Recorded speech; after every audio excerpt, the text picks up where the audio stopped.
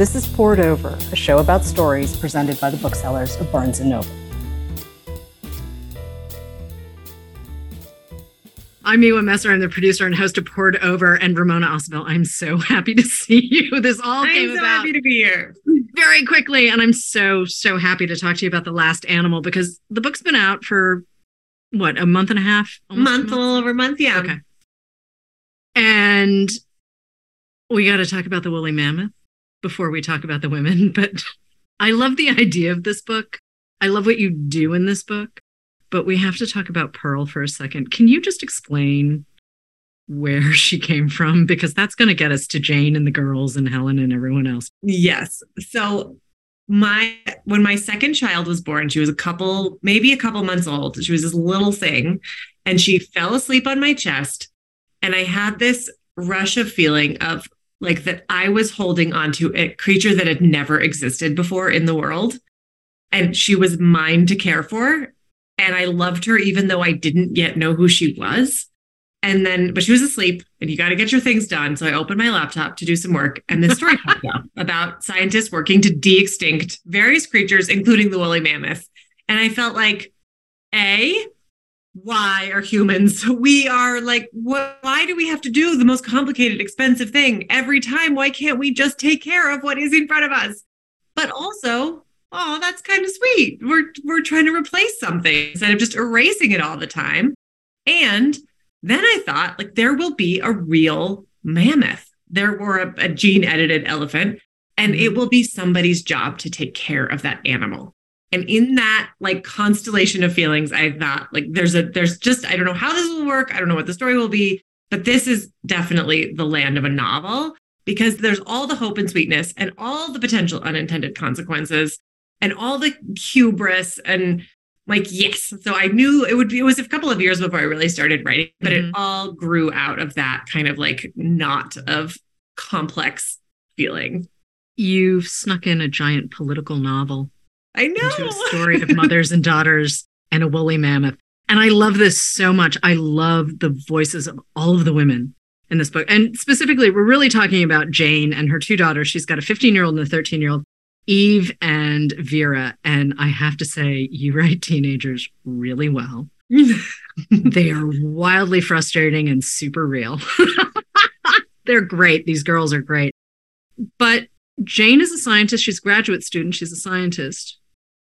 Her husband has died the year before. The girl's father has died the year before. He, too, was a scientist, and he's off doing his research and has a car accident.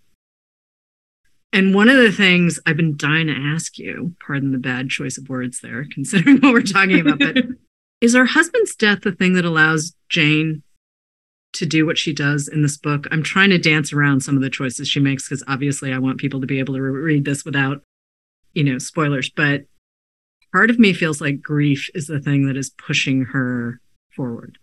Yeah, I think it really is. I think that a kind of black hole opens up in their family when he dies, that they not only do they lose a person, each of them loses this major figure and person in their lives. It also has changed the shape of their family from a square to a triangle. It's like rearranged the universe. And it has created this vacuum of feeling and need and desire and understanding. And they begin to kind of circulate around that black hole. So instead of the constellation moving however it moved before, now it's like we're just circling this grief, circling this loss, trying to figure out who we each are, who we are as a family, and how in the world we're going to survive going forward. So all of them, each of the daughters and Jane, are asking significant questions about the practicalities. I mean, Jane was used to being sort of the second income. Her husband he was older. He had been working a lot longer and was much more established in his career. And she had gone back to school to be a paleobiologist later in life, was not planning to be the sole earner in her family, was not planning to establish every single thing that everybody ever needed forever after.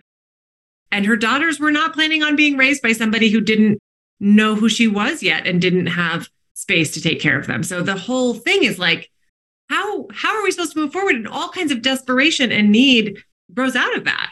Part of the dynamic that I really love, though, between Jane and her daughters, too, is Jane's surrounded by a bunch of dudes who even go so far as to take credit for some of her work, which I'm just going to keep making faces at that. But here she is trying to show her daughters how to be women in the world, right? 13 and 15. Obviously, they're still young girls, but she's trying to set an example. And they're kind of looking at their mom with a raised eyebrow going, what is this mess? Like, you're supposed to show us how to do this. And you're just giving in to the annoying, like, what is this? They have no context for their mother in that environment. And it's really kind of wild to watch. And wondering what that's like for you writing it, because I mean, well, I mean, you could imagine that I bring some personal experiences. I'm sure you do too. We all do. What?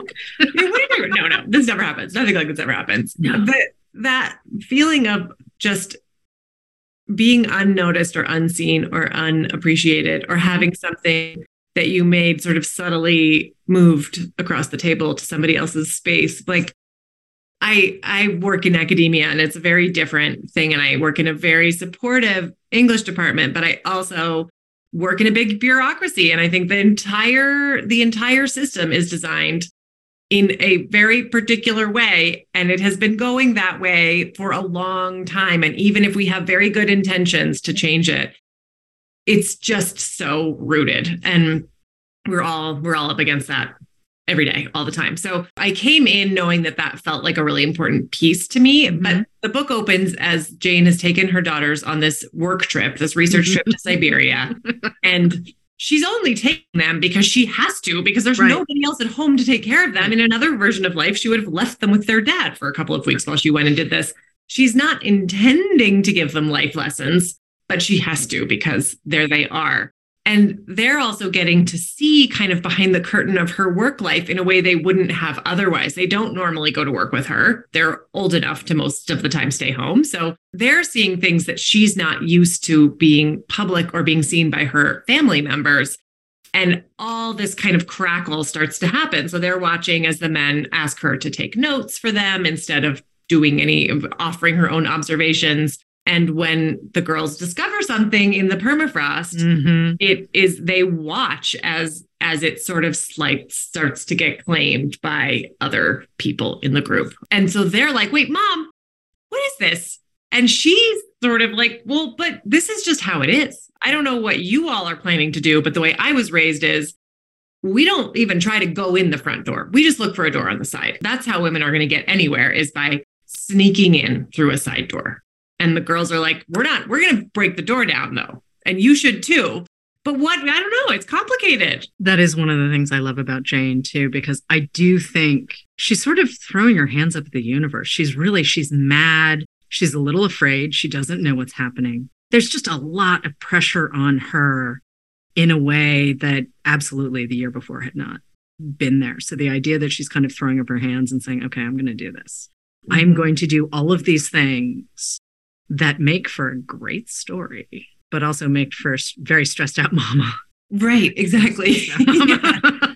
But it's sort of, I think one of the things that came through with her is that every version, no matter what she does, is deeply and incredibly complicated. There's no choice she could make that would be simple or clear or even have a guaranteed outcome. So the crazier decisions start to seem like only incrementally crazier than what she's supposed to do, which is just like barely bare bones survive in a big California university and city that's incredibly expensive, raising children on her own. Like, that is already a nearly impossible seeming prospect.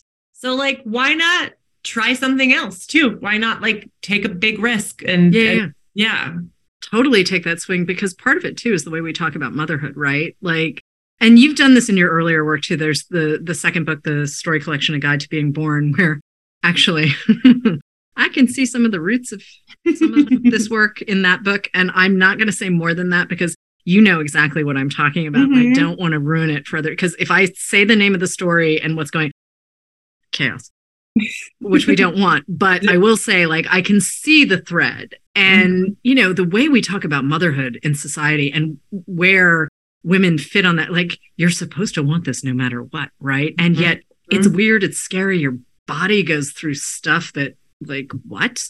I mean, all of it. And then you have a tiny person and you have one job, which is to make sure the tiny person becomes a person of their own. And it's just like, wait a minute, what? All of this, right? And so watching Jane watch her tiny people and figure out what her tiny people are doing. Wild, but it's also very funny. And I don't want to lose sight of the funny, because this is hard to do, right? You're talking about grief and loss and family and all this stuff. And yet you're wicked funny. You are wicked funny. So I want to talk about balancing that in the voice, though, because I mean, you have to push your characters, right? Because otherwise there's no story. But I mean, the funny. Funny's good. Funny's really good.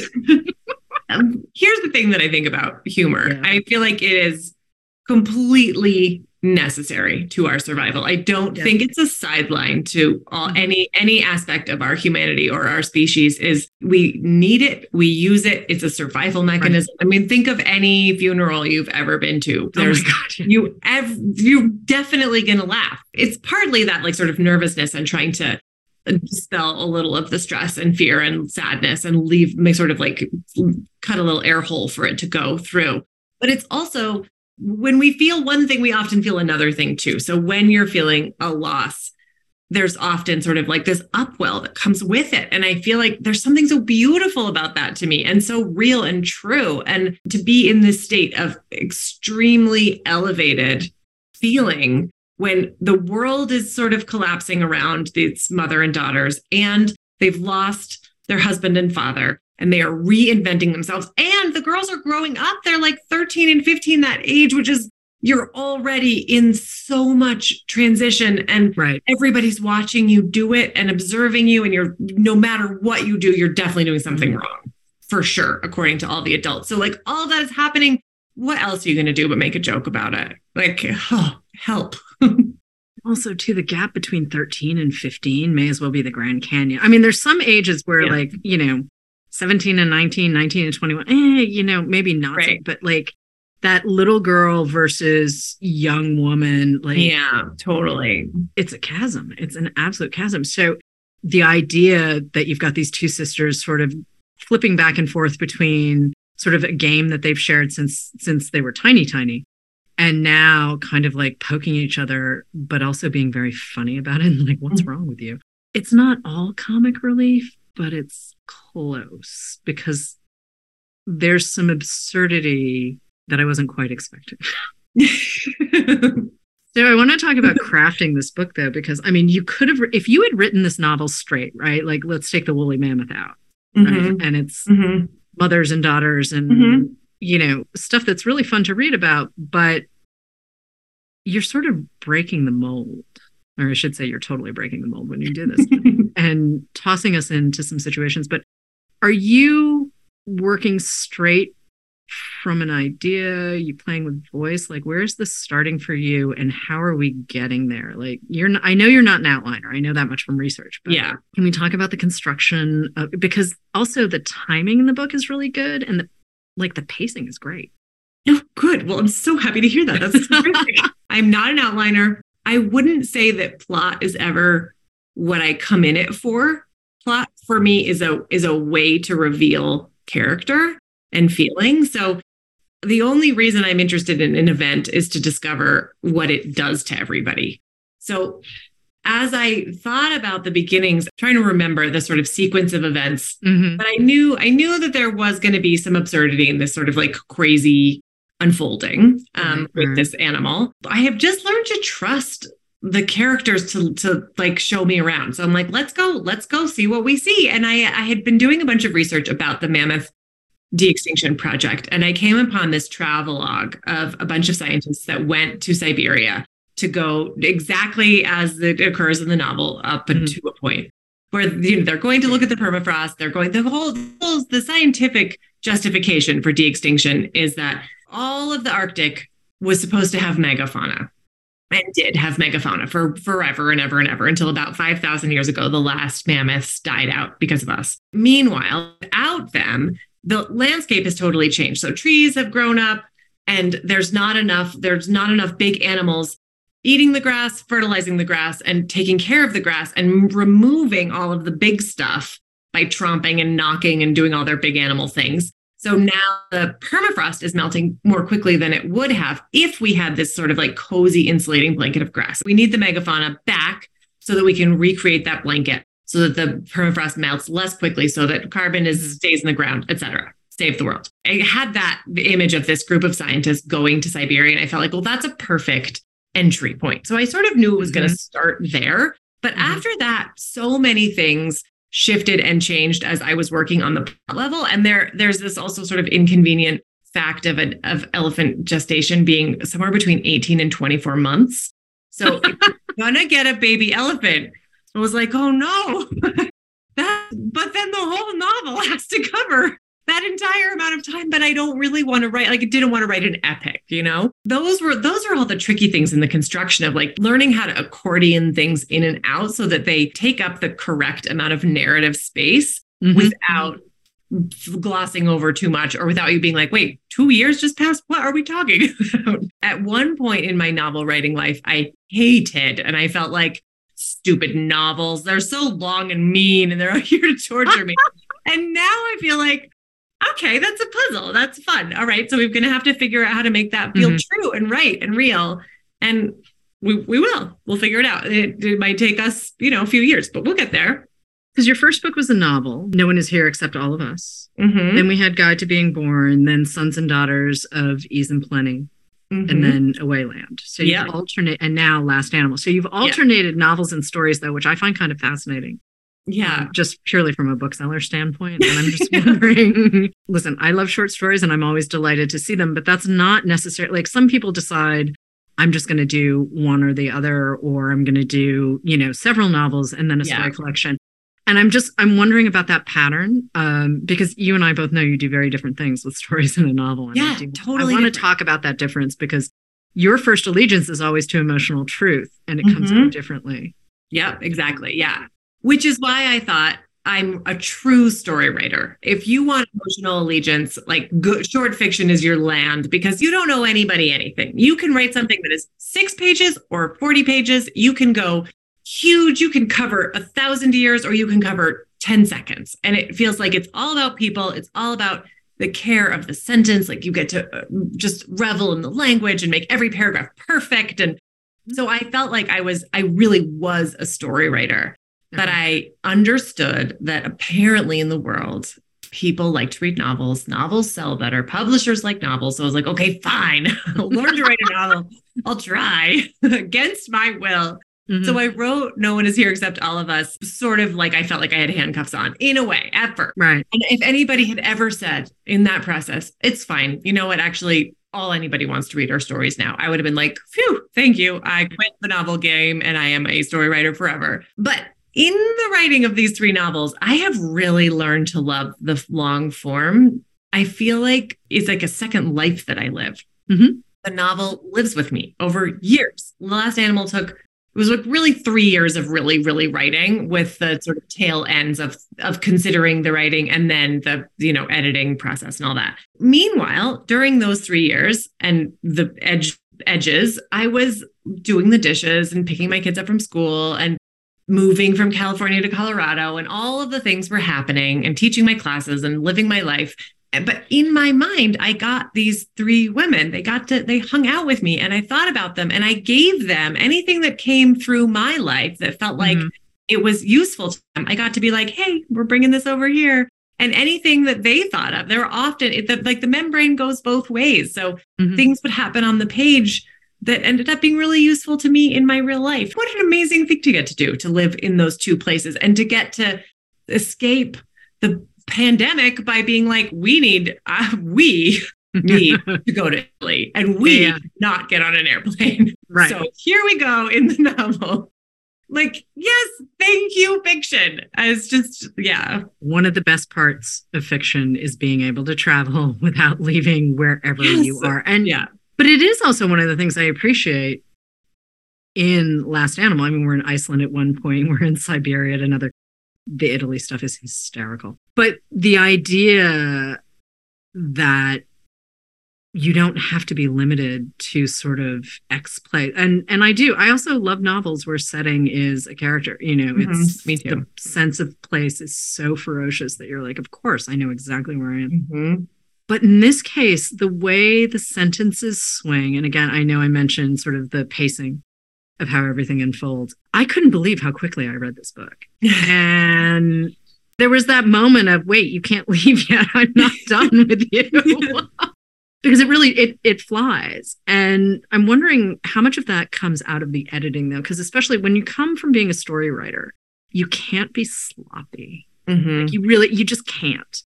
A sloppy story, you're just like, oh, this hurts. I can't. Yeah. And you just have to put it away and just be like, maybe you come back to it, maybe you don't. But with a novel, you do kind of have a little more space to make mistakes. And I don't feel like you waste words in The Last Animal, and I don't feel like there's any fat in this book, which is not something I often get to say. But how much of that is, sort of as you're drafting, and how much of that is, I got to go back and fix it? That's such a good question. I think it's all of that. So I started out, even before I wrote short stories, I was a poet. And I think I've always felt like what I really care about and love is the individual images and sentences and the way language becomes a like energetic force. That is like when I'm writing, if I have to roll my sleeves up and make plot happen, and I'm like using my like front brain to be like, what is the puzzle and how does it work? My heart is there for the language and the images. So that's really important because it means that I'm like working from the small to the big. I love reading people, the sort of like maximalists who will go on. There'll be like 17 pages about the way the wardrobe had been constructed. I'm like, that's wonderful. I love that. That's not how I think. So I think I also write kind of toward the more abbreviated all the way through. Right. And still, there's always a lot that gets cut toward the end, especially. And in the problem of the 2-year elephant gestation question, that section, the 2-year, the sort of in-between intervening section got shorter and shorter and shorter in every draft. At first, I thought, well, I have to write all this and figure out what it is and what happens to everybody in that time. And then once I had figured out what happens to everybody in that time, I was able to kind of winnow it back to like, so that you get the essence of it. But you don't need to read every season, you just get the like big wallop of the sense. Yeah, I have to say, I do appreciate the fact that I didn't have to wait sort of the full. And again, it goes back to the movement of the story, right? Like if you're working in short fiction, you don't actually have the luxury of playing with time in quite the way you do with the novel, right? Yeah. And so, emotional truth or not, the form exists for a reason, right? And not every poet, though, can make the switch into short stories. And not every short story writer can make the switch into novels. And not every novelist can make the switch back. You know what I mean? Like, it's wild to me. It does all come down to language, though. And you do some stuff in this book, right? Where, and I know I sort of alluded to it early on when we were talking about this idea that it could have been a mother-daughter story and it could have been, but it's not just the woolly mammoth, right? It's totally not just the woolly mammoth. It's other stuff that you're doing and it's other elements that you're bringing in. And like this woman, Helen, who's just like, life doesn't just happen. I'm like, hello, Helen. Please stay here with me. I'm not entirely clear on how old Helen is, but I feel like she's older than Jane, certainly. But I don't know if she's so, in her 50s or her 60s. I just know she's older and Jane's in her late 30s. So Helen and Jane as adults and the amount that you get to play there, because they play off of each other, they need each other, but because Helen's not related to anyone, I sort of feel like there's a freedom there in that relationship that we wouldn't have had otherwise. Like, if Helen had been a great aunt or whatever, grandmother, rock on, it's fine. Like every character has their plan, but can we talk about Helen for a second? Because I really love her as a character. She's wild. She's just totally wild. She was so much fun to write and hang out with. When I showed it an early-ish draft to one friend, and her note about Helen, she was like, Helen is Captain Happen. I was like, yeah, totally. Oh my exactly. God, she's got money. She's got whatever she needs. She has no children, no responsibilities other than to her own desires. She doesn't even really care that much about taking care of her husband. And so she's just like an engine of desire and interest and creation. Consequences are not all that important to her because she feels like she can get out of things. She's not worried about it. And she feels like if she doesn't get out of something, that's also kind of fine with her. And what crazy freedom would that be to have no fear and plenty of resources to make things happen? So when the girls show up at her place, she is like the actual opposite of everything their mom is like made of at this point. She's so scared. She's scared of failing. She's scared of not having enough money to support her kids. She's scared of losing her own identity to suddenly being a single mother. She's scared of the future her daughters will have on this planet. Everything is a fear and a weight, and she doesn't have resources for anything. So Helen is like this, like, wait, whoa, what would it be like? And I think they kind of start to define themselves in a way by these two counterparts and ask a question about who they could be and how they want to occupy the world this way. Part of what I love about Helen, though, is she is a little clueless about other people without knowing that she's a little clueless about other people. And she's just always moved in the world as Helen. Mm-hmm. And so she's kind of going, well, of course you can do this. And everyone's like, well, actually, this is not quite. Wait a minute. That's not, no, okay. But Helen's such a good piece. It's not quite, fairy godmother kind of stuff. It's not that. It's just, she's such a presence in the book. Like, she's somewhere on the Auntie Mame spectrum of things. Exactly like you're saying, as a person of tremendous privilege, she's oblivious to many of the rules of the world, to what people feel and do, to anything. She can construct the world as she likes it. So she doesn't have to see anything that's hard or unlikable to her. So she brings a lot of tension in that way, where you're like, oh, yeah, no, that's not how it usually goes. And most of us do not have any of these choices. And it feels like I feel like she's not exactly likable in a way, she's not, you're like she's a little prickly and a little scary. And also you kind of want to go close to the flame. Oh, are you kidding me? I always opt for the flame. Me too, I know.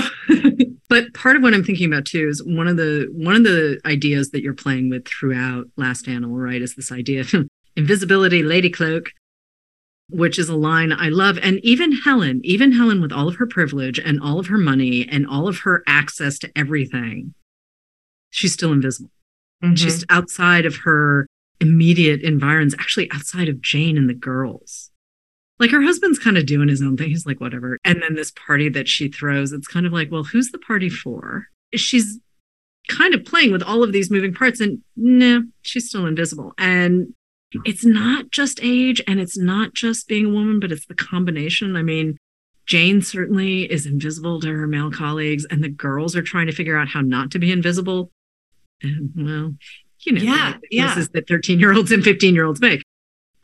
Which sometimes is a little horrifying. Yes. And the invisibility is complicated because they all sort of discover some of the benefits of it too. Like, what would you do if you weren't being watched? What would you make if you sort of had a little bit of space around you and people were going to overlook you, even if they were looking at you? If they don't even see you, why are we so concerned what they think? So there's sort of this like question that arises. Why do you even want to be seen? What do you want to be seen for? What is the purpose of that visibility?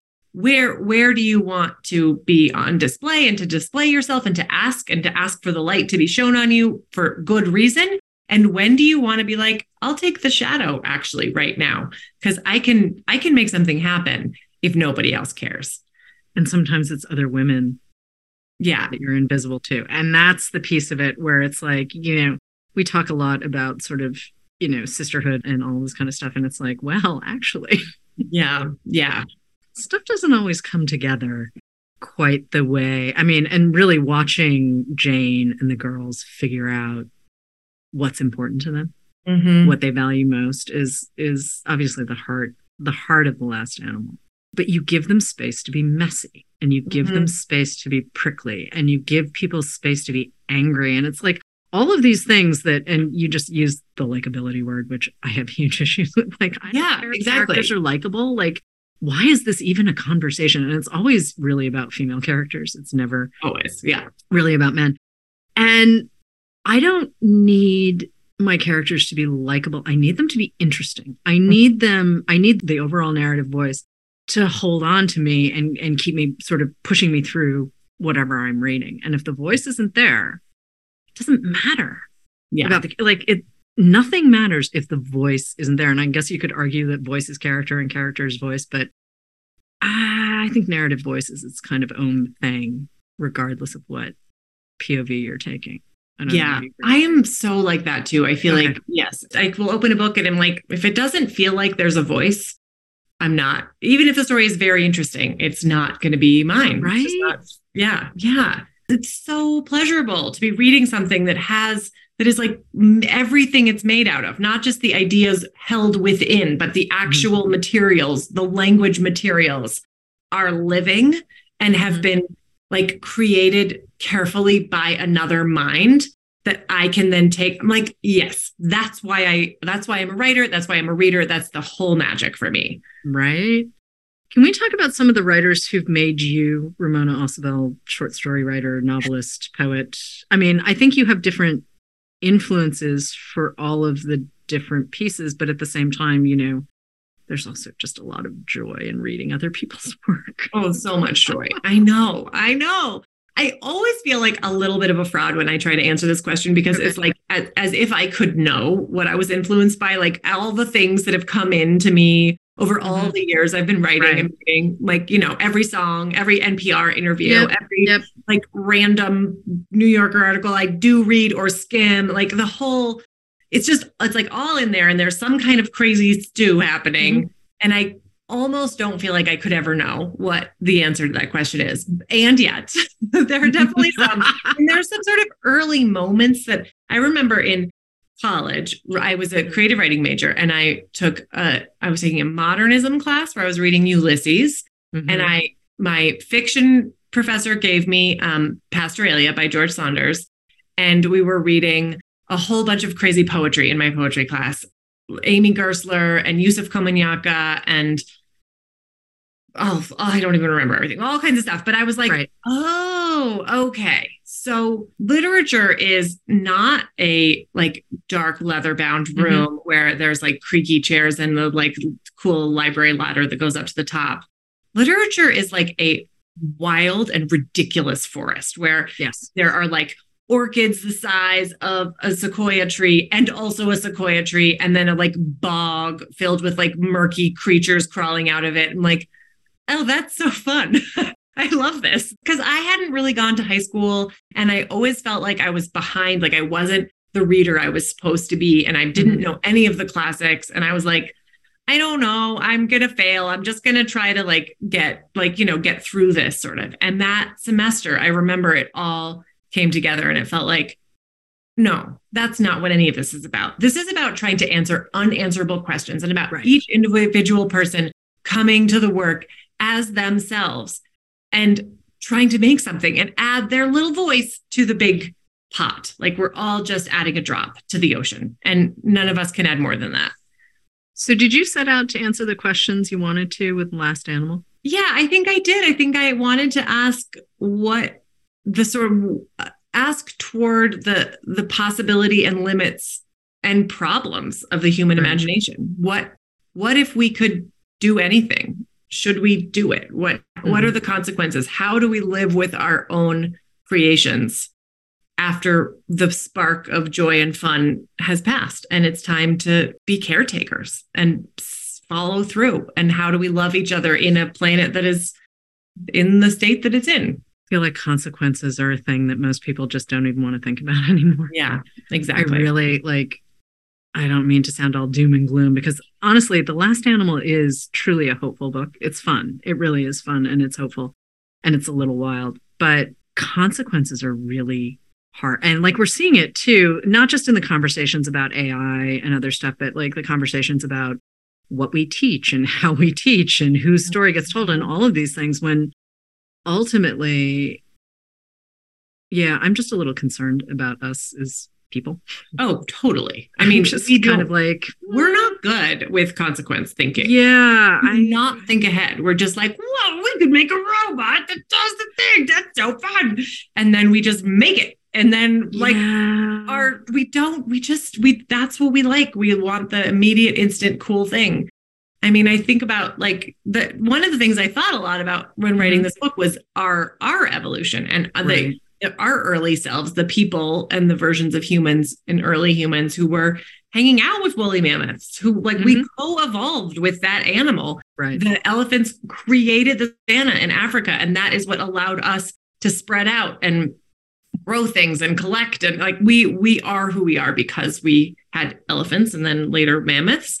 And there's all these beautiful cave paintings and like caves in the south of France of woolly mammoths, and we use their bones as like early architecture. So I was thinking about the versions of ourselves who I think still feels like maybe that's part of the appeal of bringing back that particular animals, that it like maybe we kind of get to go back to the sort of better version of ourselves and start over again. And I don't know what. As if we think we're going to do something differently this time. Of course, we're going to do it exactly the same way. We'll keep being our terrible, ridiculous, beautiful selves. So of course we will. But like, what is the essential humanness? And like, think about sitting around and having a spark. Like we have fire, and now we have like the way we want to go so quickly forward and to keep inventing and trying. It seems like there's something essential about that in us. And most of the time, not most of the time, who knows? Some of the time we make something we then don't know how to deal with or take care of. And other times we make something amazing and great that is magical. And I love the sort of hope of that creation, even when it goes wrong. But it feels so scary to have that kind of power, to have the brain that we have and the hands that we have. Like between those two things, all sorts of creations occur. To a lesser scary degree, though, is that why you teach that idea that we can create whatever essentially we want to? I mean, you're writing about climate change, and you're writing about our obligations to the planet and our obligations to each other, and parenting, which not easy stuff. Like these are all really big ideas, and we get a really fun novel with great voices in it and a woolly mammoth. But I mean, why do you teach?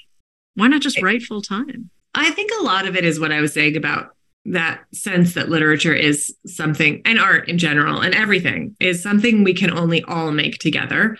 Right. I couldn't, even if I had all the time in the world. First of all, I'm just going to have one lifetime, which is not really very long. And even if I used every waking minute of that time, I would only write a certain number of books, and they would only be out of me. And that is not what we need. We need all of the voices. We need the whole thing. We need to document and try to understand as much as we can of what it feels like to be alive at our moment. Like we are writing the literature of this moment, and it's a collective project. So I feel like it's such a privilege to get to work with a bunch of writers who are going to do parts of that job that I could never do.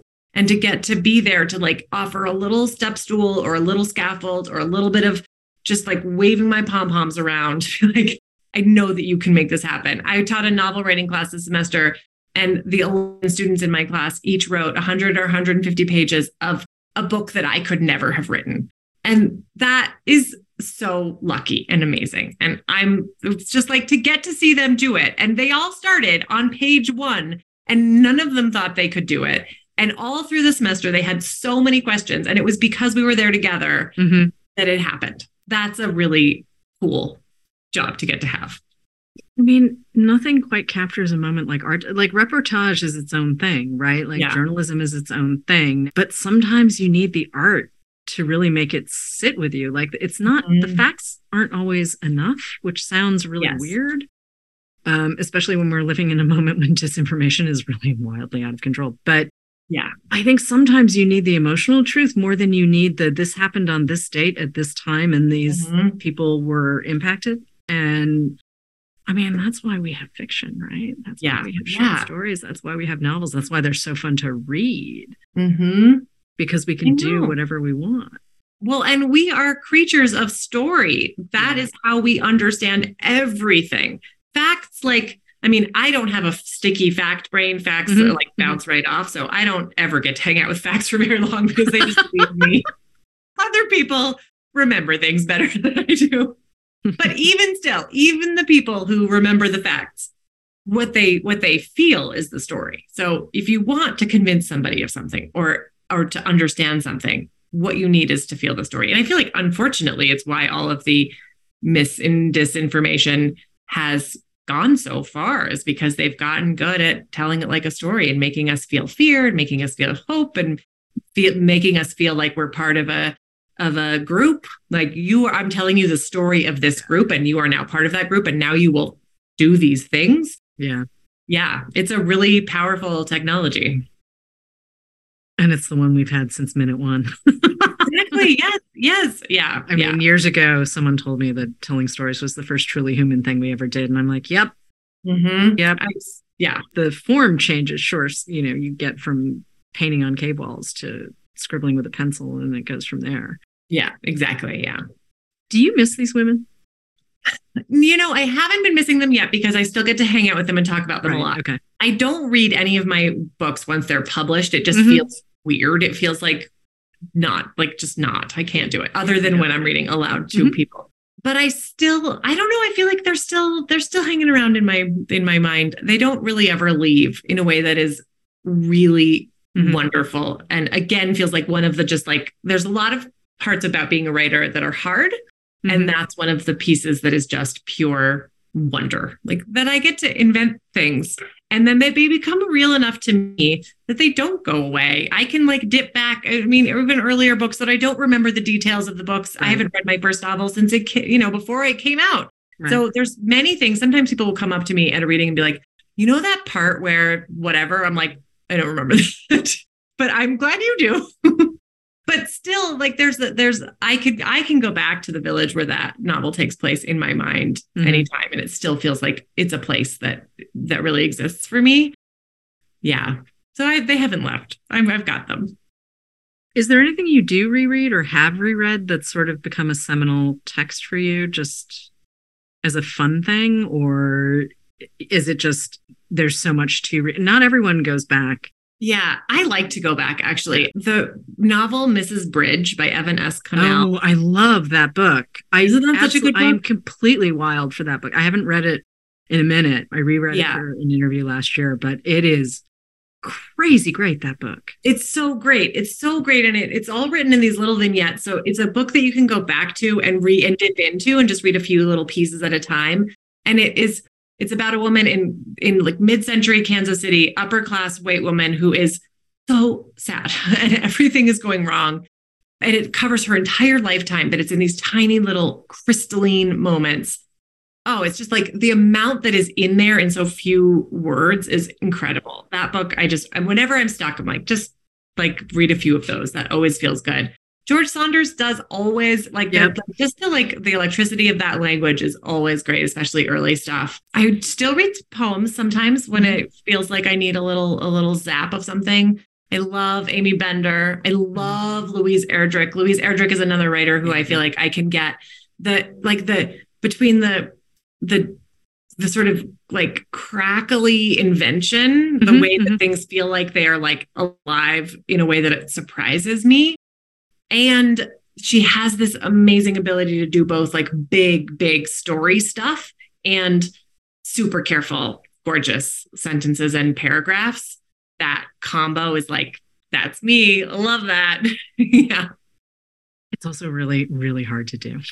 I know. So hard to do. Really hard to do. So amazing.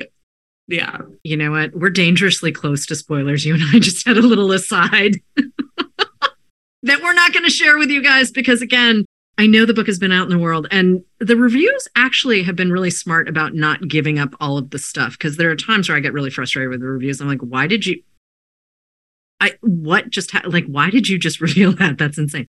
Anyway, so we're just going to let readers come to The Last Animal because it's great. And then there are 2 more story collections and 2 more novels if people want to go back. But Ramona, thank you so much for joining us on the show. This was so much fun.